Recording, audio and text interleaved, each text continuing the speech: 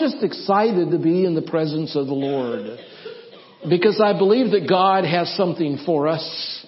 You know, the new year is a great time for new things. And so we're going to begin a new study. And in that study, we're going to be listening and hearing God's voice, I believe, and God is going to be revealing some things to us. So I'm excited about what God is doing, not what we're doing, not what this pastor's doing or a neighbor, and we're glad our neighbor's here and we're worshiping with each other. This is awesome to experience the community of God together. But the fact is that God is here and He wants to speak to you. He wants to say something to you this morning. I believe that. As I'm preparing the new study for this new year, it's going to be about 5 weeks long. So I invite you to just hang in there, invite some people to come back and listen to what we're talking about. Because I believe it's really relevant. I believe it is. I believe that this connects. I believe that it's kind of the stuff you want to wrestle with, you know, to deal with life. We're going back to work. I heard somebody say I got to go back to work on Monday. Some started on Monday. I was back in the office on Thursday myself.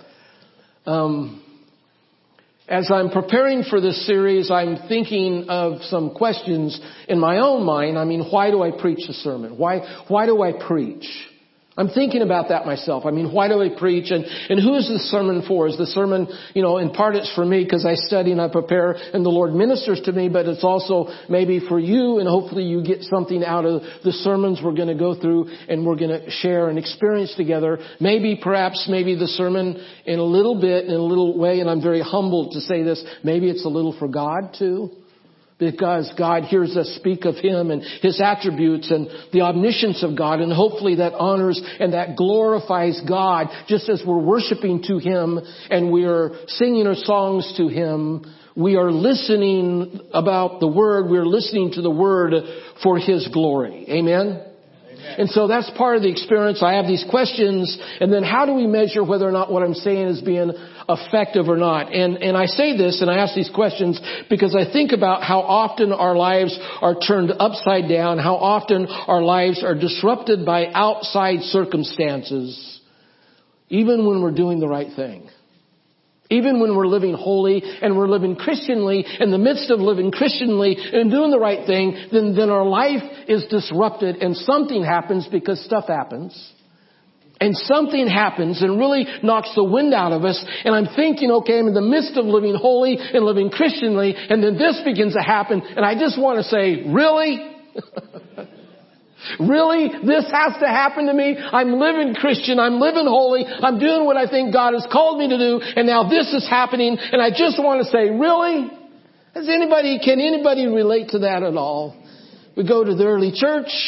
And I believe in this portion of the early church. In Acts chapter 16, I see Paul and Silas, and we're going to begin this story, and our journey will take us to the next 4 or 5 weeks through this story. So hang in there again. Just bear with me. And in the first part, this is the first step we're going to take today. In this first part, I believe that Paul and Silas, they are going through a similar kind of experience like we experience in life. And that is, their life is disrupted. And I can imagine Paul, shaking his head and saying, really? Because they're preaching, they're trying to do ministry. Follow me. And we got to get the image in our mind. What's happening? They're journeying. They're doing ministry. They're preaching. They're trying to do their best to do ministry. And then there's this girl that comes along, this woman that is demon possessed, and she is, pursuing them and yelling at them. Have you ever had anybody just talking and yelling at you, and you're busy and you're trying to do something else, and there's this disruption that's happening? And so she's doing this. And notice it says here that he does not deal with it for some days. That's key. That's key for this whole study. That he does not deal with it for some days. Because oftentimes we experience a disrupted life and things happen to us and things knock the wind out of us. And God does nothing, it seems. And life is disrupted and we're trying to live Christianly. And so you can imagine the emotion that Paul is having here as it goes on for some days. In fact, let's just jump in. Go to Acts chapter 16, beginning at verse 16. Once when we were going to the place of prayer, we were met by a female slave who had a spirit by which she predicted the future. She earned a great deal of money for her owners by fortune telling.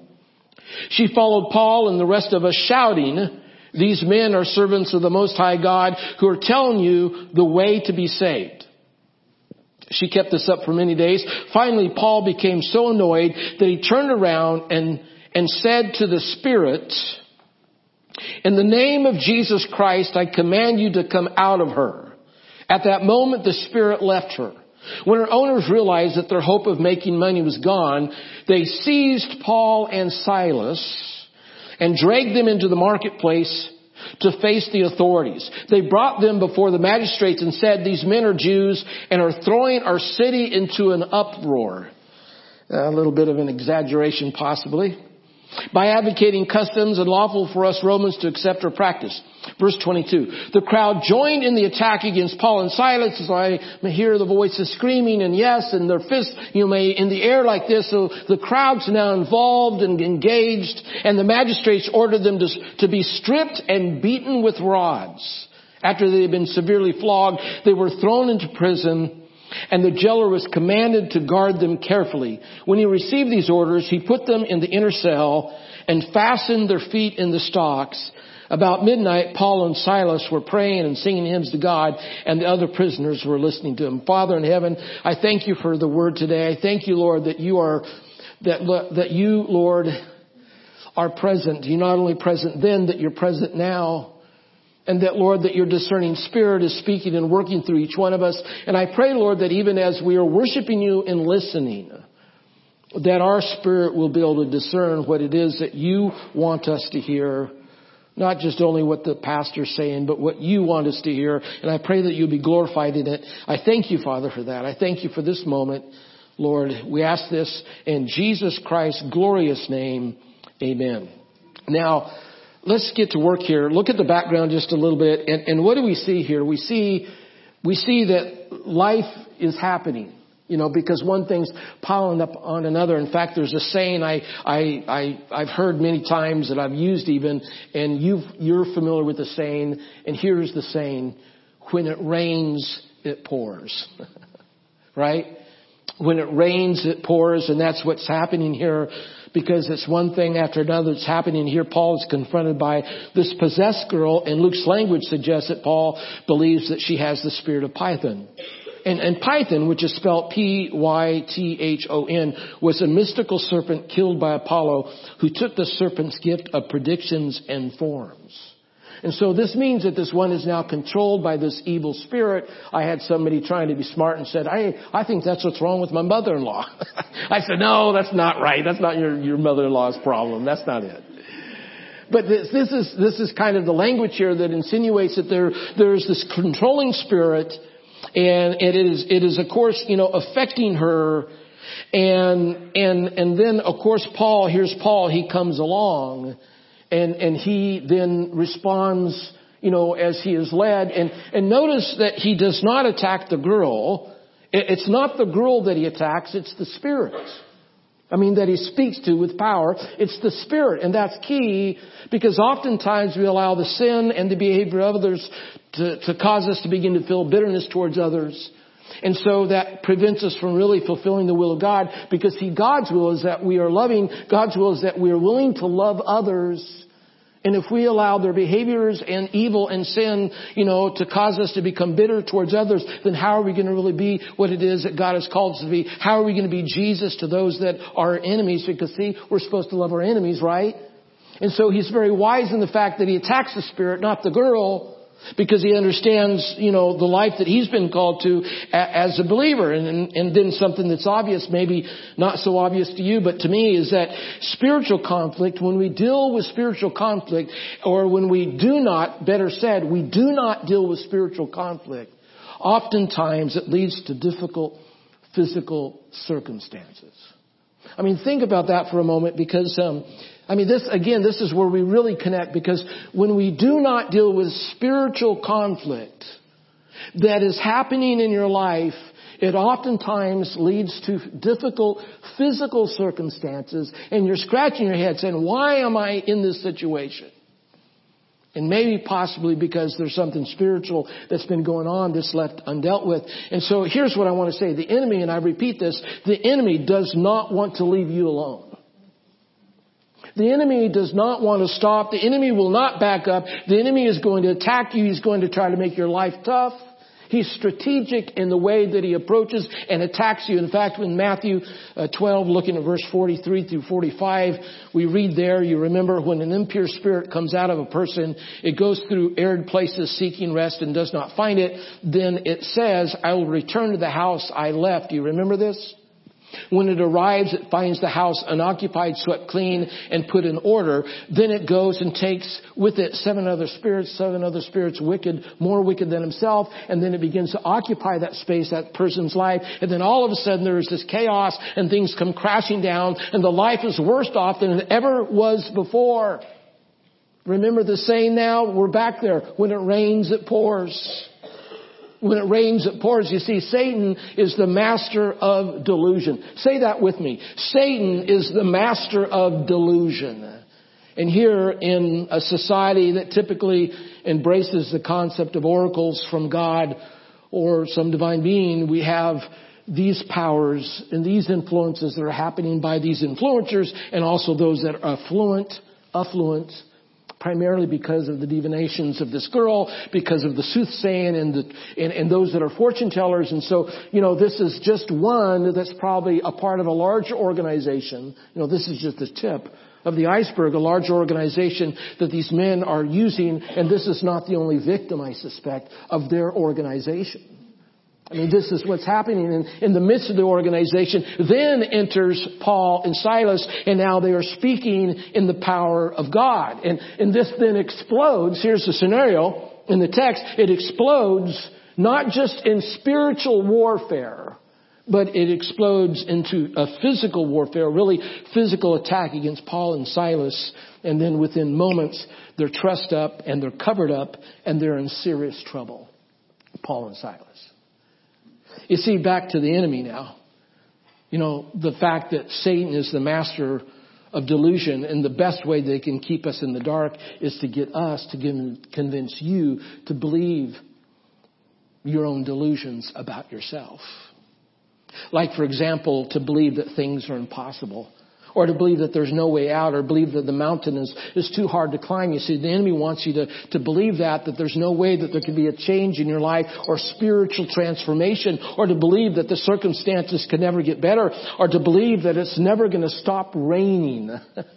And I want to say raining ants. Because sometimes we're so covered up. It feels like, there's no way out. I've got to share with you a time I was working in our yard in Florida. And it's hot in Florida. How many know that already? It's hot in Florida. I don't mean California hot. I mean it's hot in Florida. I was cleaning and working in the yard and mowing the lawn and trimming and the tropical shrubs. And I was doing all that work one afternoon. And it was 400 degrees outside. And I had my cargo shorts on. It was so hot that I had no shirt on. Sorry about that image. But I had no shirt on. I had no pants. Well, my cargo shorts and flip-flops. Flip-flops and cargo shorts. And I'm mowing, I'm trimming. And then I get to the backyard. And there's this space in the backyard where our pool equipment is attached to a cement pad. And so we put a 4-foot tall white PVC fence, solid PVC fence around our pool equipment, which is about a 4-foot by 4-foot space up against the house. And so there's a gate and you walk in the gate and the gate swings shut behind you, 4-foot by 4-foot high. You got that? And I'm back there because I'm using the leaf blower to clean off the patio around the pool. And now I'm using the leaf blower to clean off the pool equipment attached to the pad of cement. And then outside of the pad of cement, between the cement and the fence, is about 8 inches of soil. And what I did not notice is there were 2 colonies of red ants that had moved in. And I don't know if you've ever been around those tiny, small red ants in Florida. The big ones, they stink. But I'm telling you, those tiny, small ones, you go numb where it's like fire. Anyhow, I'm in there with my blower, a powerful leaf blower, and I hit those 2 colonies of stinging red ants in that 4-foot enclosure that was like a wind tunnel, and all of a sudden, poof, all those colonies went in the air, and all the sand went in the air, and all those ants went in the air, and I'm sweaty, I am wet, and all the sand and the ants come raining down. Talk about fire in the hole.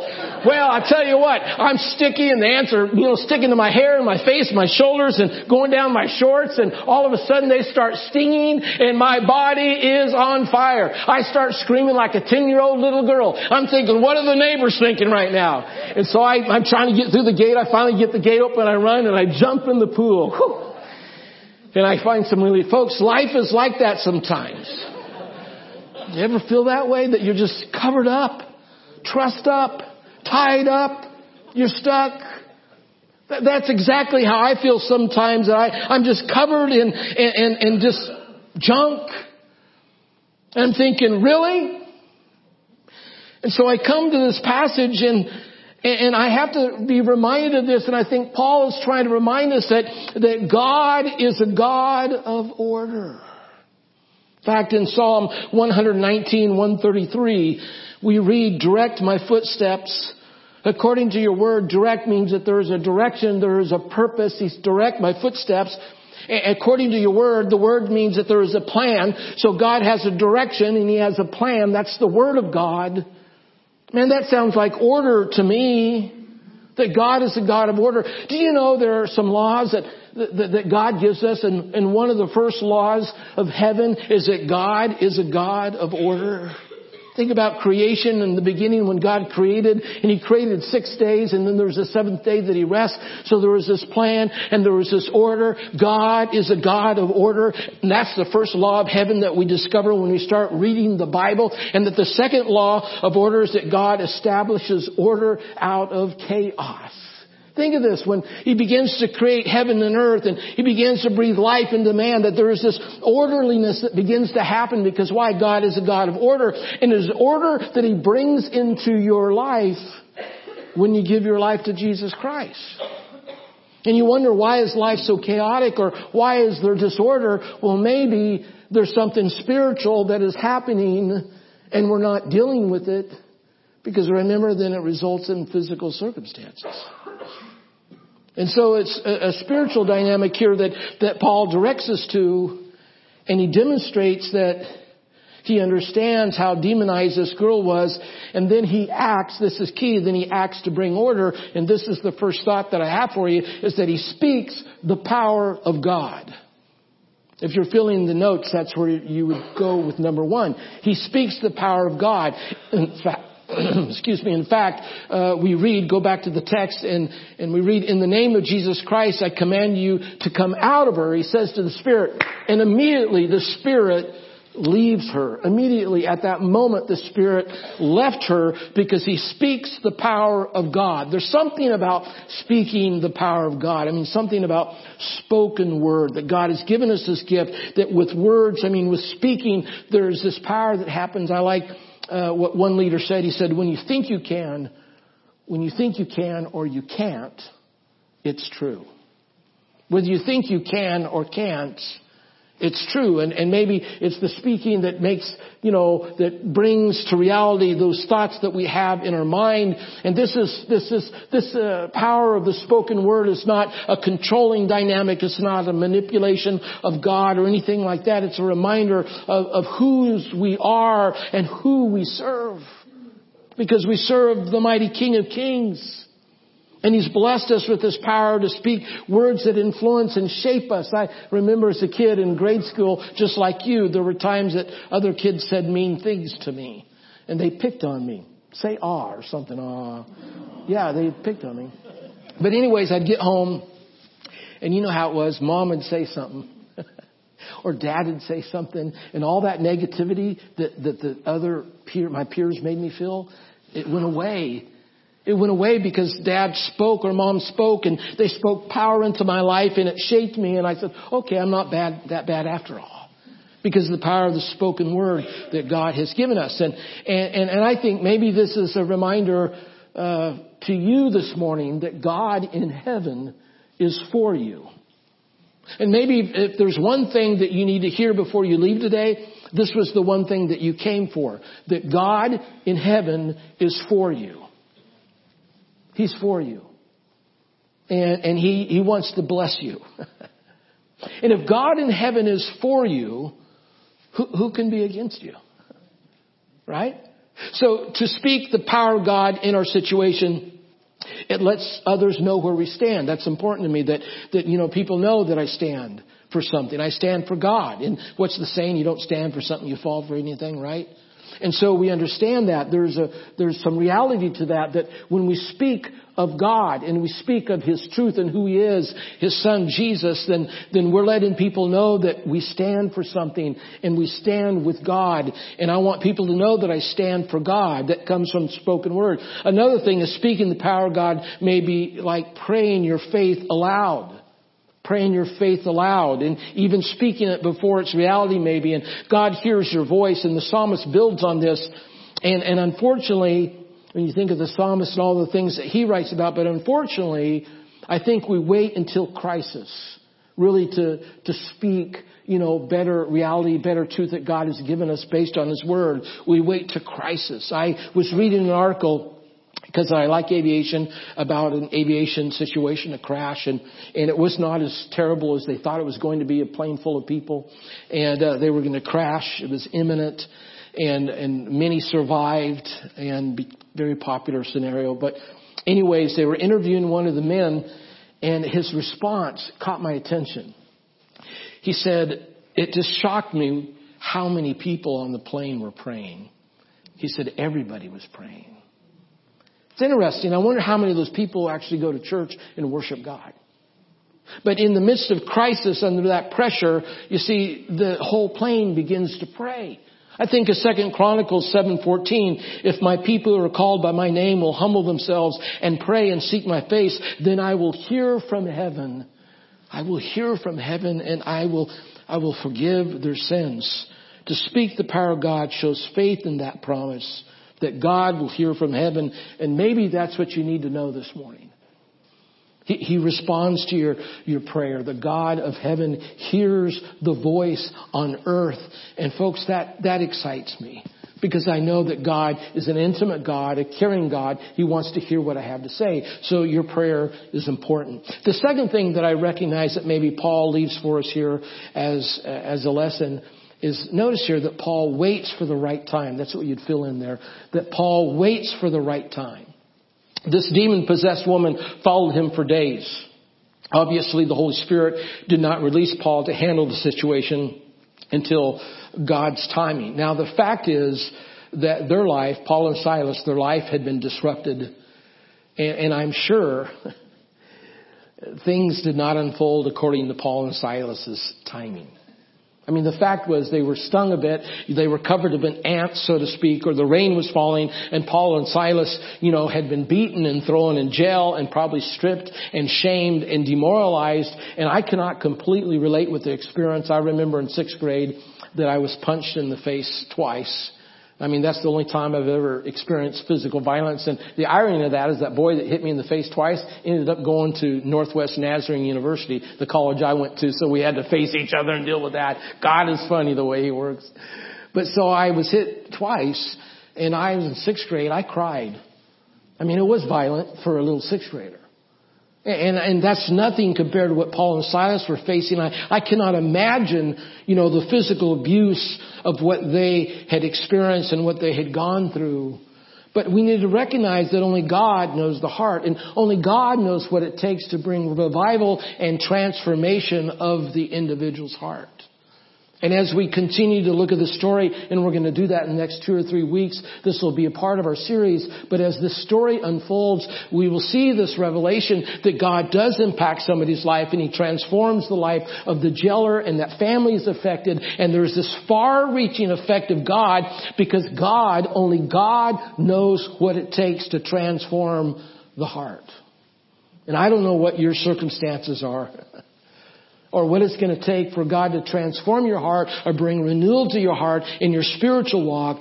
But I know this without any doubt, no question, that God's plans are always better than man's plans. God's plans are better than any plan that we can ever design.